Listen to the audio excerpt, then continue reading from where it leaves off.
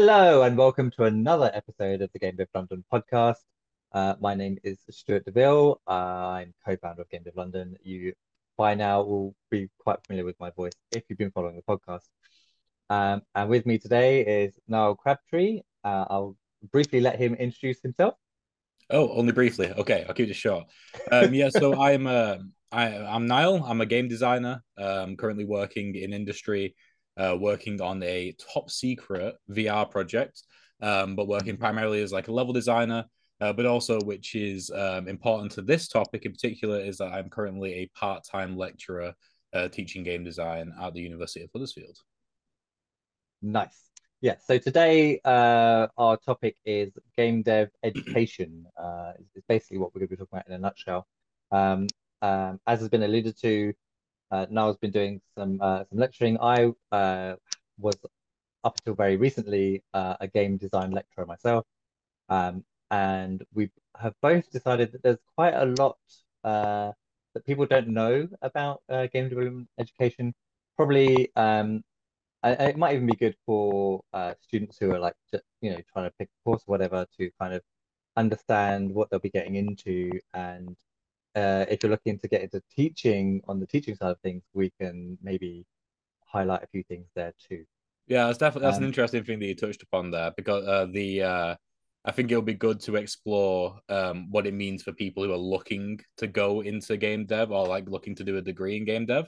Because from mhm, what I found anyway, when I was because I'm actually currently teaching the same course which I just finished, like I just got the yeah, degree in it. And on both sides of things, there are definitely people who go into it because they like to play games and not yeah, necessarily because they like to make games, and that's a big like sort of like a rude awakening for them with that. So that would be interesting. yeah. I mean, so I was working in a college, so helping students get into university, and a lot of it is with college. I find that students are trying to actually even figure out what the hell it is they want to do, and I think colleges can be a good place to do that. But we had the same, and I think some of it comes from the parents. Like parents are like, "Oh, you play computer games. You don't seem to be interested in anything else. Go do that." Um, but they actually parents have, and depending on the parent, I would imagine, but parents generally, it would seem, have no idea what is involved in a game development course.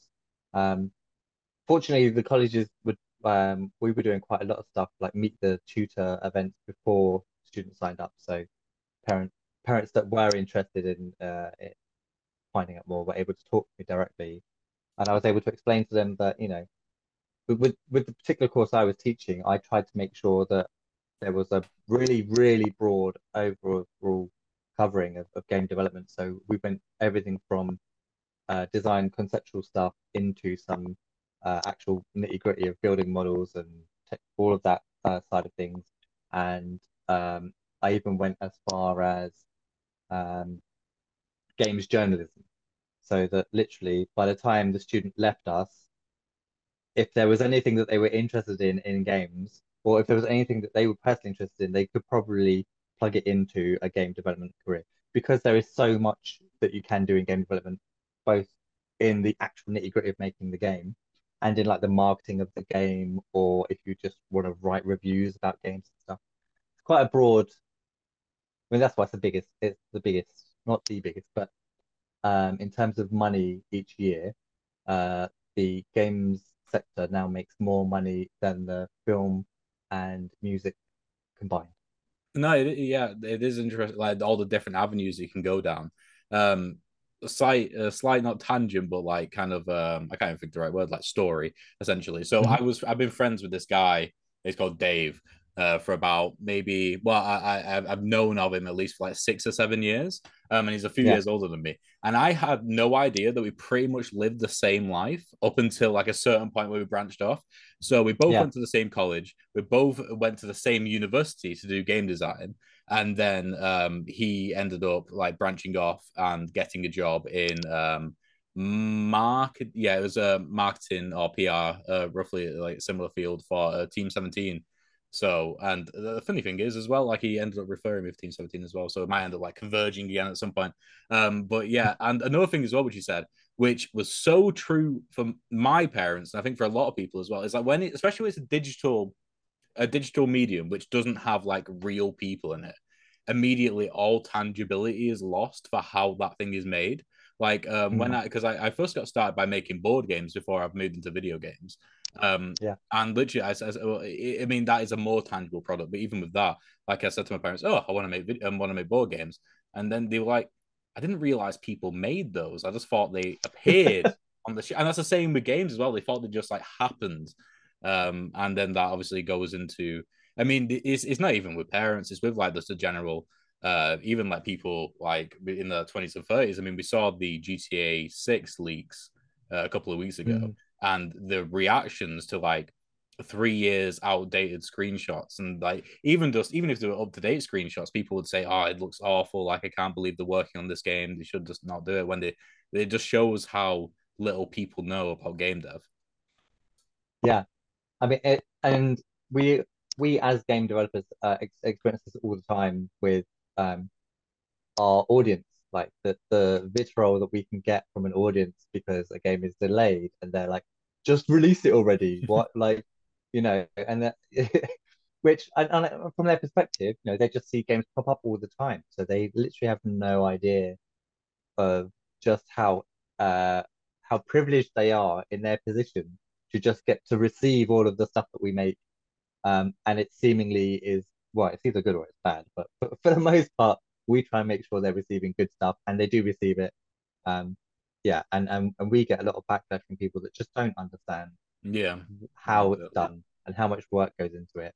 And I think even like there's been a lot of news over the past like few years about crunch and how hard the industry is on game developers, and still the audience just don't. Either they are still ignorant and that information doesn't get through to them or whatever, or they literally are just really mean people. yeah. Well, that's the thing. They think crunch is bad, but also they don't want their stuff to get delayed. That's like kind of Yeah, like the two things, and they want both. But yeah. Um, but yeah, anyway, so what I also want to talk about, because it's something because I've recently just gotten into teaching. I had a yeah. very like sort of like passionate reason behind it. What was your sort of reason for getting into teaching game development when you started off? So I've got kind of like a history of teaching. I many years ago now, I was deputy manager of a preschool. So I used to look after really small minds, and honestly, that's kind of like the best brains you can work with are the tiny ones. Um, and when this opportunity came up for me to apply for the job at the college, um, originally I was kind of like, I know that I can teach people. Like I had done small workshops and stuff in terms of game development, but I'd never like taught an entire curriculum. And when I went for the interview for that job, I was kind of thinking, I don't know if they're actually going to give this to me. My experience is with like 2 to 4 year olds, and these are very different people, very different age ranges.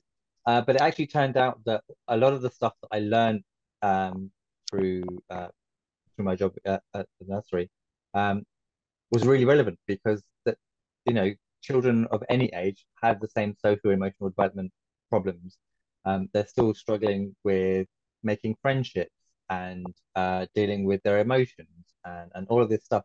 So they were completely happy with the fact that I would be able to teach everything that I know because I've been doing game dev long enough that they were like, you've got a strong background there. And it was just the added bonus that I had this experience. I was doing my like level 3 in childcare, so I had all of this other experience in the health and safety aspect. So it's kind of a little bit of like I wanted to do it because I love game development and everything that I do. Like even with Game Dev London, I'm doing because to share my knowledge and love and passion of game development. Mm-hmm. So this just seemed like the best way of me getting into that. And yeah, it just so happened that they thought I was good for that too. Yeah. What about yourself? For me, it was much. It was kind of like a very personal thing for me because, like I said before, I'd literally just finished a degree. There was actually probably less time between me picking up my degree to be teaching than the students finishing college and then coming to uni. Like it was very, very quick. What Yeah. happened was essentially a teacher sort of just left at the last minute, kind of thing. And then one of the teachers who knew me knew that I knew game design well enough, and I was very comfortable with like presenting and like like being up in front of people. Just like offered me the job. So it wasn't really necessarily something which I sought out, but going into it, I definitely had things which I wanted to do and like sort of like motivations behind it. So one of the reasons was and I don't know whether this was sort of a bubble of my like year group or the course in particular, the way it was taught, but even going up to final year, which for some people was 4 years on this course, people didn't know what a game designer was on the game Mm. design course because the game it was called game design, but it had game design, game art, and also game prototyping using Unreal blueprints. Um, Yeah. and literally up until final year, people thought a game designer and a game artist was the same thing. So one of the things which I wanted, and it wasn't just like a surface level issue of like, no, I'm a game designer, like understand what I do. It was more of like people lacked any sort of appreciation for game design as as like a part of game development. They just Mm. assumed that if they made something look nice and the programmers made it functional, then it would just be a good game. Yeah. So that was something which I wanted to go in and sort of instill to. I'm teaching first year, so I wanted to sort of instill to them like straight away, like game design is a separate thing. It needs to work. Even if you're not going to be a game designer, you're going to be a game artist because people branch out in a bunch of different avenues as the course goes on. You need to still understand and appreciate game design because then your work will improve because of it. Like if your art is based off the like design pillars or like player personas or anything like that related to game design, then it'll end up being better artwork. It'll work with the game better. And the second thing as well is at the moment, anyway, from what I've seen, it's impossible to break into the industry. I got incredibly lucky with getting my first job in video game development because it so happened to be like I sort of like not picked a mentor, but like I sought after this particular person who was on the course a few years ago, and I wanted them to mentor me. And it so happens that he ran his own game development studio called SigTrap. After a few months of talking, like I was working on a team project at the time, which was like a first-person shooter game. And part of the mentoring was I would show him the work, I would get into playtest, I would talk about the level design decisions which I made. Then he eventually offered me the job as a level designer. But Mm. not very many people have the privilege or like get lucky enough down that route to be able to get a job. And like Yeah. you see on LinkedIn all the time, junior game developer, like literally junior game designer, literally the bottom rung to get into unless you count QA as well. But I feel like those are more like sort of like on the same line. But Yeah. the bottom way to get into industry, and you need a minimum of like 1 year experience plus one release title, so it's impossible. So what I wanted to do is make it so that students straight away were had changed their mindset to be more focused on just outputting as much as possible because a lot of students, especially from what I've seen, generalizing artists, like tend to sort of hide their work and don't show it because they're worried about criticism. They feel like their work's never finished, so they never show it anywhere. I had a bunch of students in final year who did amazing work but didn't put it on their portfolio, so they weren't getting any callbacks for interviews or anything like that. As soon as they did, then they would do. Yeah. So I wanted to try and sort of, even from first year, prepare them from industry as much as possible. Because something which helped for me definitely in first year was um, releasing board games. Like first year and second year, I released 3 board games, and having that on my CV helped so much to get interviews, even though it's still incredibly competitive. That side of thing helps. So that's probably like my main sort of 2 motivators that led me to like be really excited about the role, pretty much. Yeah. I mean, there's two very good points brought up there. But one is that even now, game design and game development are used interchangeably. At my college, when I started, it was called a game design course. And over the time of my being there, I kind of I fell into the trap, if I'm honest. Like I was saying it's a game design course when really it was a game development course. And it was more of a foundation course with the broadness of which we were teaching. So the confusion starts really early on. Hmm. when students or anyone is looking to get into the industry, because game development is considered game design. Making whatever aspect of making a game is considered part of design, whereas actually designing a game is, like you say, it's an entire skill set of its own. And the other thing that you brought there, which is that teaching even now is still trying to catch up with industry, still trying to catch up with terminology, what sort of defined roles are. When I joined the college, I was doing a lot of educating of my peers, like of the people that I worked with about what the roles were, what my jobs were, um, and yeah, the other thing is that the games industry is moving so fast anyway that it's hard for us within the industry to keep track, and we need to get better at conveying how everything works and what everything means. And again, this is part of the reason why I created the Game Development podcast, because we want to get more of this information out there. We need more people to understand what it is that we're doing to try and eliminate as much of this confusion as possible, so that it is easier for indies or for anyone to get into the industry.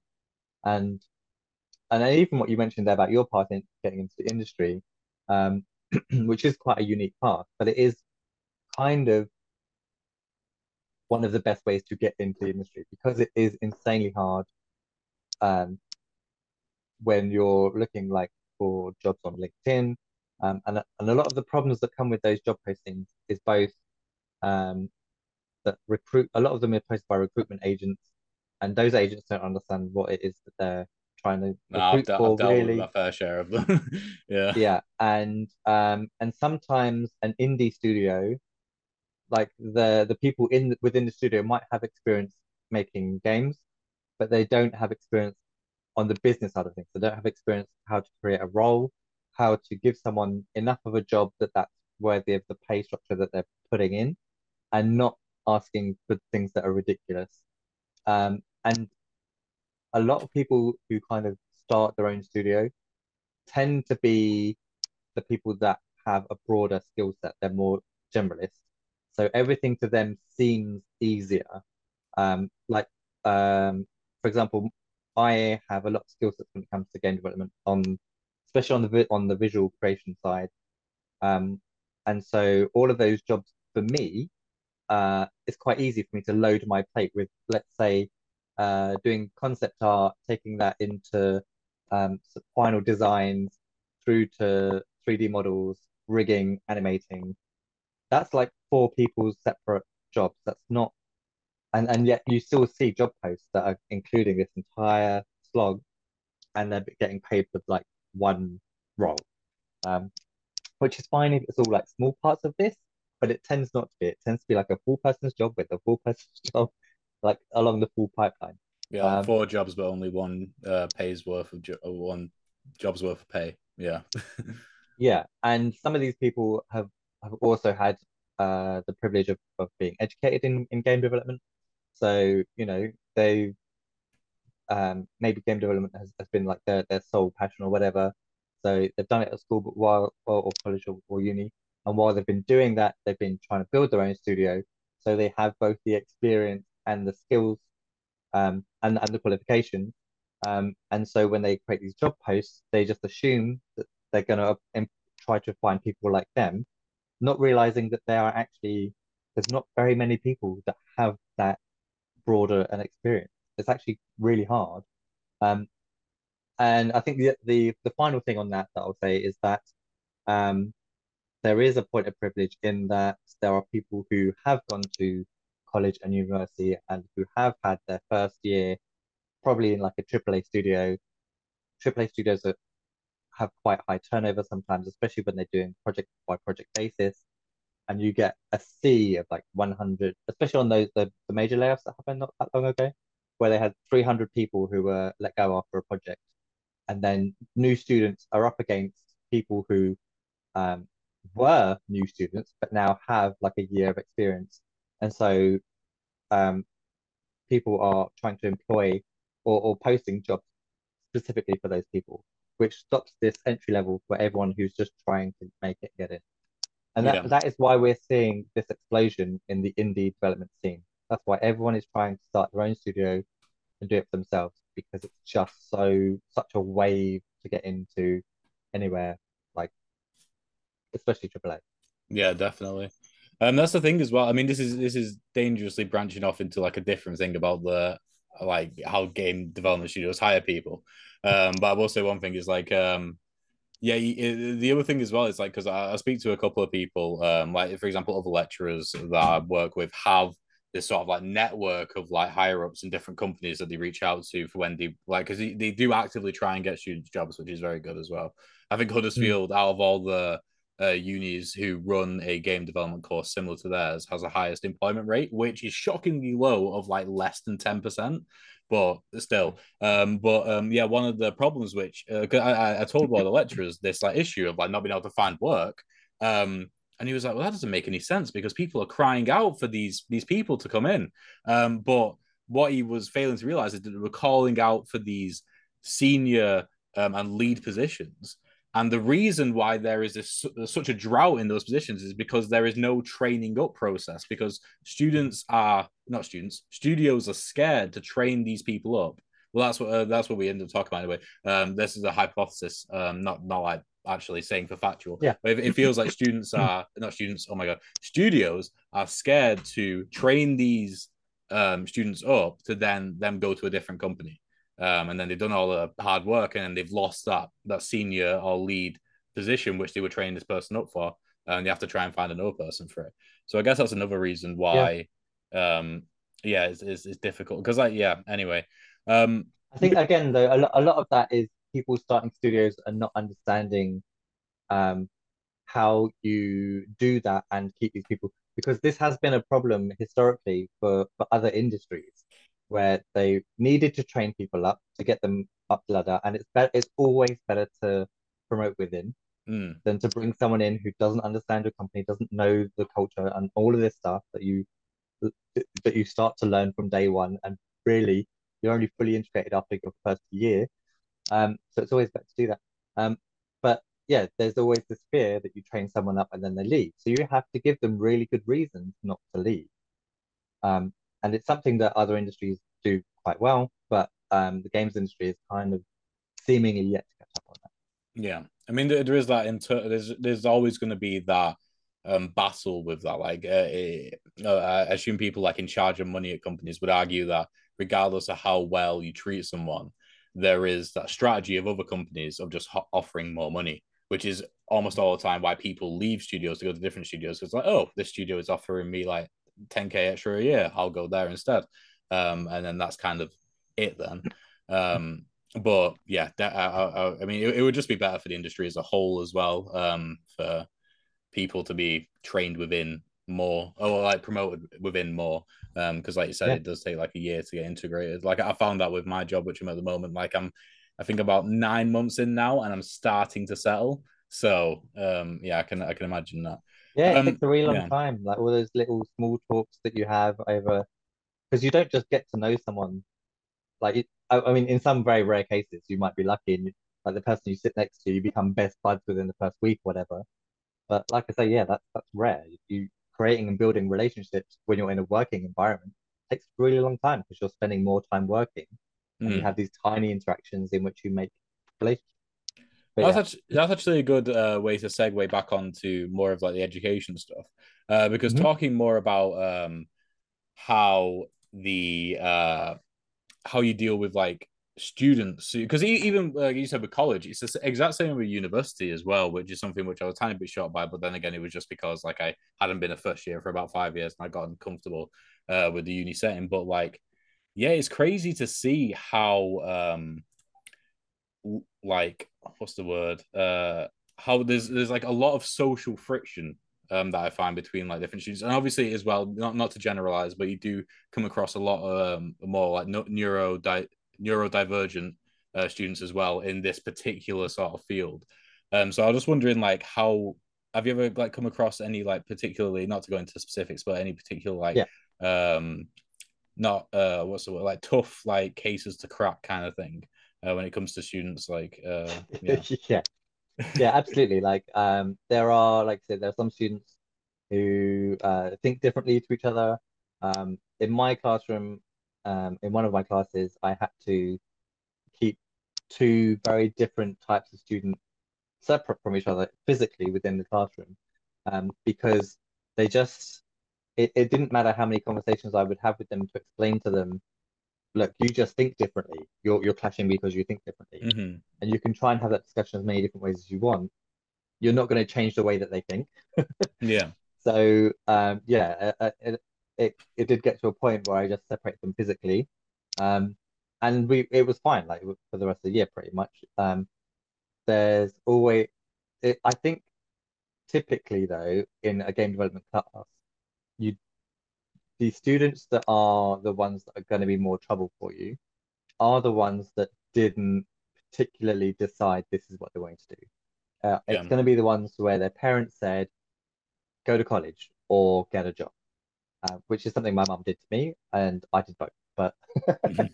but like yeah, so you're going to have students that just were like, oh, I don't want to start working, and then and then mum's like, well, or parent or guardian is going to say to them, well, you can't just live here rent free.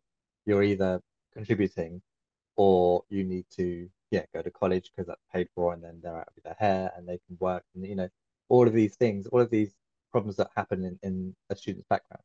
So, and I did find that those were the students.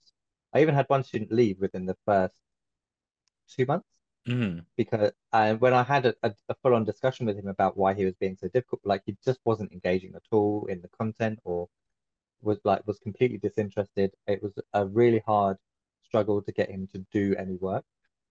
And finally, I sat down with him and we just had this really long talk. And I was like, well, what is it that you want to do?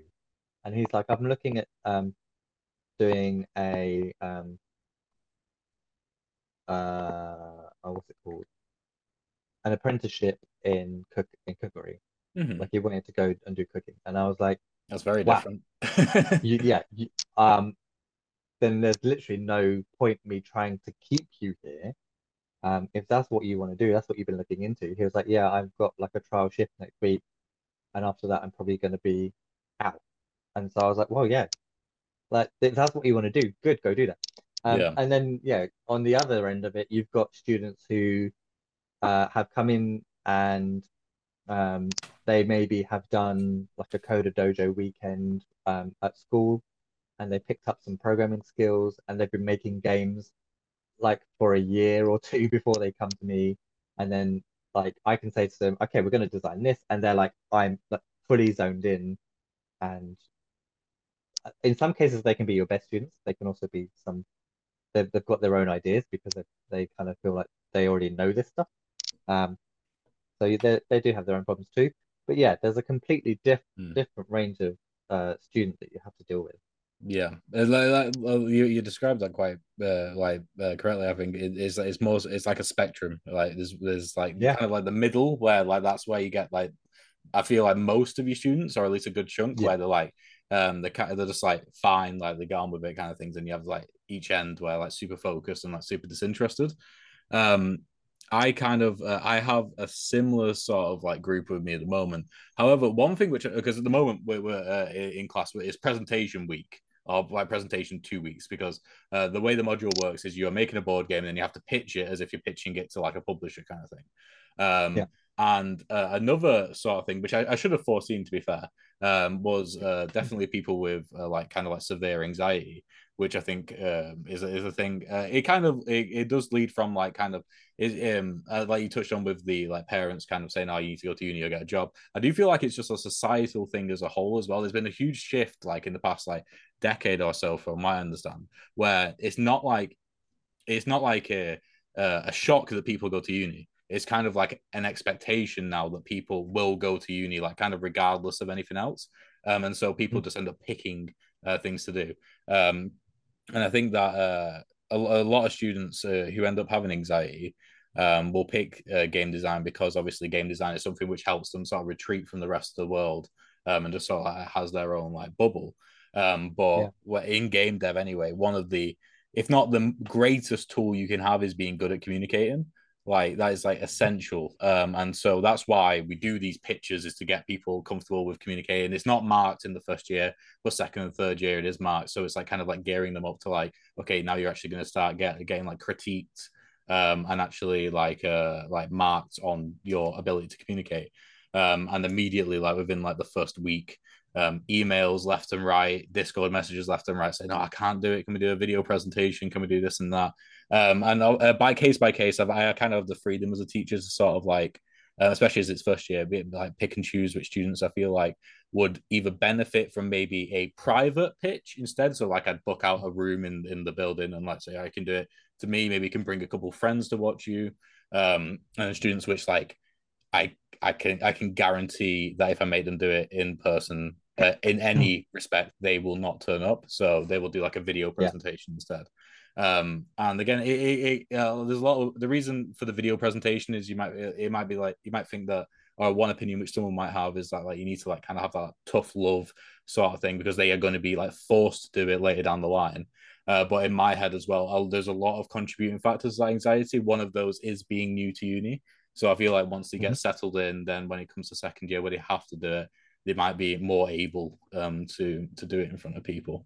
Yeah, I also think that like to a certain extent, public speaking is like a skill set that can be taught and learned and stuff. And but there are some people who like that's more naturally their thing. Mm-hmm. And so actually by doing like a because this is how I did a similar thing for my students where they had to pitch a game idea. And I had them all do a video presentation with slides. So the whole thing was recorded. Um, and that, yeah, I think that tends to allow those who aren't in the same position of being able to talk freely, and those who are better at it, it kind of allows both to shine. Yeah. Yeah. So one of apart from the presentation which they have to do for the module which I'm doing right now, like I said, they have to make a board game. But actually, I could change the way the marks were. So what I did is I made the board game submission actually worth the same amount of marks as a thing which you have to do called a sketchbook. Which I don't know if you had to do it in your for college in your classes, but for anybody who doesn't know what it is, essentially it's mainly used for artists, but it also is a great tool to sort of get people into the right workflow of industry, where you sort of take your process from start to finish, giving saying basically what you do, why you do it, and then backing up why you do that with evidence, and then showcasing feedback and iteration based on that feedback, and then it's sort of like a timeline from start to finish of that entire development. Yeah. And I've never applied for a job as an artist, but something which was told to me quite a bit from like artist friends that have got a job, as well as like other lecturers, is that it will be incredibly rare unless you are insanely good that you will get a job based off an art station portfolio, which is essentially just a beauty render of one character and no explanation as to why you did it. Yeah. It's almost the same as like I don't know whether you would have come across this, but especially when I was in high school and college, like you see those artists with like massive black bags, like well, like a big like sort of like it's like they're carrying like a 50-inch laptop in the like around with them, and that's Yeah. essentially like over the internet now. Obviously, you have to sort of hand them that whole like booklet of like this is the process from start to finish of how you do something, Yeah. and that was something which when I was on the course. That wasn't really instilled to us as to why you're sort of doing it. Which is another thing which I want to do with students as well. Like I don't think I've ever seen any teacher do this, but like what the first lecture I did, the first slide was a reason as to why you should listen to me.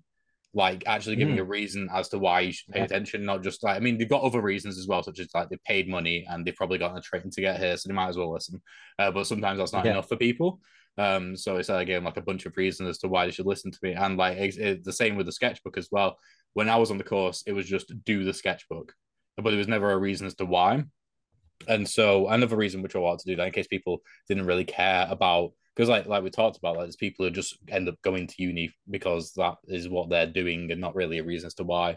But if Yeah. they're going to uni and they at least want to get good marks, then they would hopefully engage with the sketchbook more because I think the board game and the sketchbook are worth like 35% percent each or something like that.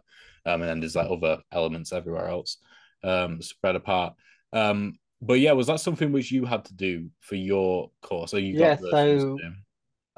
we are the course I was teaching was under the UAL I can't remember what but it's a UAL course, even though it's not at a UAL because the UAL, yes, it's a university, but they also create courses and they sell them to places like colleges. So I was teaching a level three in game design. But the way that the UAL course works is that you have the first year's had, I think it was, not about to remember now, but something like 6 to 8 units, Mm-hmm. and for each of the initial units that you're doing throughout your year, um, UAL kind of takes into consideration that you're learning this thing as you're doing it. So by the time you've completed it, your mark, the grade you're given is either pass, merit, or distinction. But that's not the grade that you're getting. That's the grade that you're working at. So Mm-hmm. then we kind of review with them. Yeah, this is what you've achieved. This is what you could have done to get better. Or if they're already achieving like a really high grade, here's how you can. Here's the things that meant that you got this grade, so you can keep getting this high grade. And here are things that you could do maybe to really dazzle people at the end. And so at the end of the course, they have what's known as their final major project, which I think university kind of does as standard. Mm-hmm. Um, and with their final major project, they take everything that they've learned through all of the units, and um, they have to exactly what you've just said. They have to explain why they've chosen to do this project, um, how it's working with everything that they've learned, or how it ties in with um, like just having really solid reasons why we wanted to do it. And some of them were doing things like um, I'm doing this because this is the thing that I enjoy the most. It fits my skill sets, but also fits my interest. Mm-hmm. So yeah, giving all those reasons, and they go through a similar process where they do that. There's a little stage where they present for feedback. We give them feedback. They iterate slightly to improve, and then that's their final. Yeah. Yeah, it's and to be honest with you, I think that's a really good process because, like you say, that is what will happen. Um, it tends to happen through the process of whatever pipeline you're working in. As an artist, you will um, explain, or you're given a brief.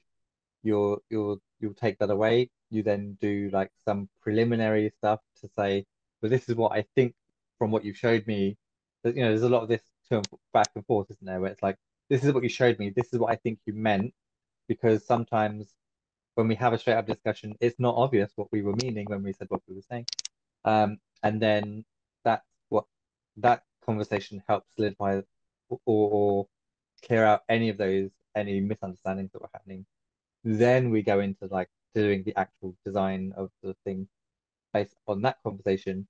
And then we come back and go, look, I made the shiny thing. And they go, ah, cool. That is kind of, yeah, that is more or less there, except X, Y, Z, and then the Mm. iteration.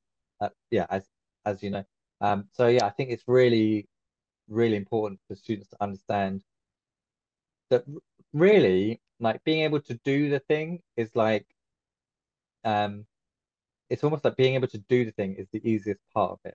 Yeah, especially for Being artists as able, well, yeah, because that's why that's one of the things which I said to them as well. Like, there are going to be people, said to my students, there's going to be people sat in this room right now which have never questioned as to why they are good at art. Like, because obviously some people like grow up drawing, they grow up like being on the more artistic side of things, and like you're going through like high school, probably even college as well, and then they get to uni, and then they've never thought as to why they do anything which they do. And yeah, when you get to game dev, where you misusing hours, like say you for 40, say you misuse a week's worth of hours, like 40 hours, that's like a lot of money for a game development company to waste. And you need to be able to get what's in your brain out and into other people's brains exactly as how you imagine it. That's one of the main things about communicating, and then be able to convince them and back up reasons as to why you do things. Um, mm, and that is completely alien to a lot of people. But I found more so. just with artists, just because there is that like the sort of the early development of like artistic skills and that sort of thing. Um, yeah, I found Yeah, it. I think the other thing Yeah. is people with um artistic skill sets, or and I have a bit of a problem with like that kind of terminology anyway, because I do feel like programming in a game is just as creative as drawing for a game. Yeah. But um, if you're a visual creative, you tend to be a visual thinker, Hmm. and if you're a programmer, you tend to have more of a logic and like mathematical kind of mind. Um, Processes seem like make sense to you. Whereas when you're, yeah, a visual creative, you tend to be a lot more free flow. If you're a painter, for example, you don't mind if there's a bit of splatter and stuff, because that's part of the art of being an artist. And life never has like these clean, crisp lines anyway. There's always a bit of a blurry edge to it. So yeah, you have these completely different mindsets that in game development have to communicate. Hmm. They have to be able to explain the visual fuzzy thinking and the logic thinking, and that's where we have most of our battles. Yeah, that's the thing. Like I've gone on about artists quite a bit, but that's as equally, if not more so, probably definitely more so, an important lesson for designers to learn. Because like I always say that the thing that is the hardest part about making the game design document is getting anybody to read it at any point. Like people just don't like to read. And the game design documents are important because obviously it's the easiest slash best way to be able to get your idea completely across to other people. But Mm. I was very guilty of this a couple of years ago. Whenever we would work in a team project, I was working on a team outside of uni. I would just huge like 5,000 word document, no images, no tables, and just like this a splur of ideas out onto the page, and I expect everyone to read it and completely understand what I was going on about. From what I learned Yeah, from final year in particular, where I took more of a sort of like a vision holder sort of angle, where I was like kind of like step back quite a bit from the project, just because there was not to go into detail, but there was loads of like tooling which needed to be done and loads of assets which needed to be made before I could get in and start making levels, for example. I spent a lot of time crafting game design documents. Everything related to the game art aspects of the game, like that related to design, that was completely visual, almost no words. And what I found is that programmers, or at least the three programmers I were working with, love tables. They love just having everything in a just a spreadsheet or in a table in Google Docs or whatever, and just so they can see one thing and see the values, and then like that's all they need to be happy. yeah, And so yeah, like going back to the sketchbooks, like I feel like most unis probably and colleges as well have this like in some form where they have to they force you to sort of like break down what you've actually done. And I mhm. think that can like not only does it sprawl into like design documents or sketchbooks for artists to get into industry, but also just like sort of your communication workflow as a whole, which again I think is one of the most important things you need to know how to do as a game dev. Yeah, yeah. I think and um, with the course that I was teaching, even right up until like the final weeks of the final major project, there were a few students where I was having a chat with them and explaining what grade they were working at. Um, and they were like, "But my work is better than like his work." And I Mm. was like, "Ah, okay, so you've fallen into like a really bad trap here, where you thought that you could just like make the game and that's going to be the thing, but his game might not visually be as good as yours, or thematically might not be as good as yours, but it's a 30-70 split. 30% is the production of the project and how well you did at that, and 70% is your talking around that, is your writing up about it and your reasoning and all of this other stuff. And I was like, he has loads of that. You have next to none of it. Yeah. And then they're like, oh my God, so I've got like a week or whatever to, I'm like, yeah, get writing, basically. Yeah. I used an example which was from my second year actually, which was from my second year on the course, which was a it was for a visual design module, where we had free reign to make whatever we wanted. And one of my artist friends, who is still incredible, but was even back then really really good at character art, made this like super high poly beauty render of this like it was a World of Warcraft inspired, but a World of Warcraft with like a 4K remaster a character, which looked incredible and was like beautiful. And that got 94 out of 100, which is an incredible grade. I think an A is 70.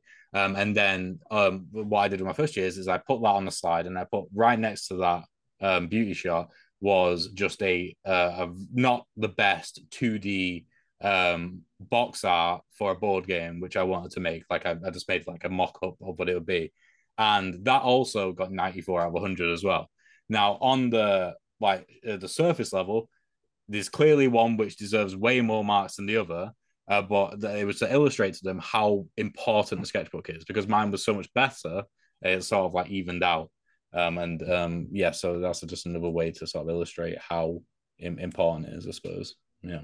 Yeah, because I mean, even when I started out doing 3D character art, um, I got pretty good pretty quickly at um, having a model that wasn't quite perfect, but having like the compositing and the lighting and the rendering and like the posing dynamic enough that like it made a good render.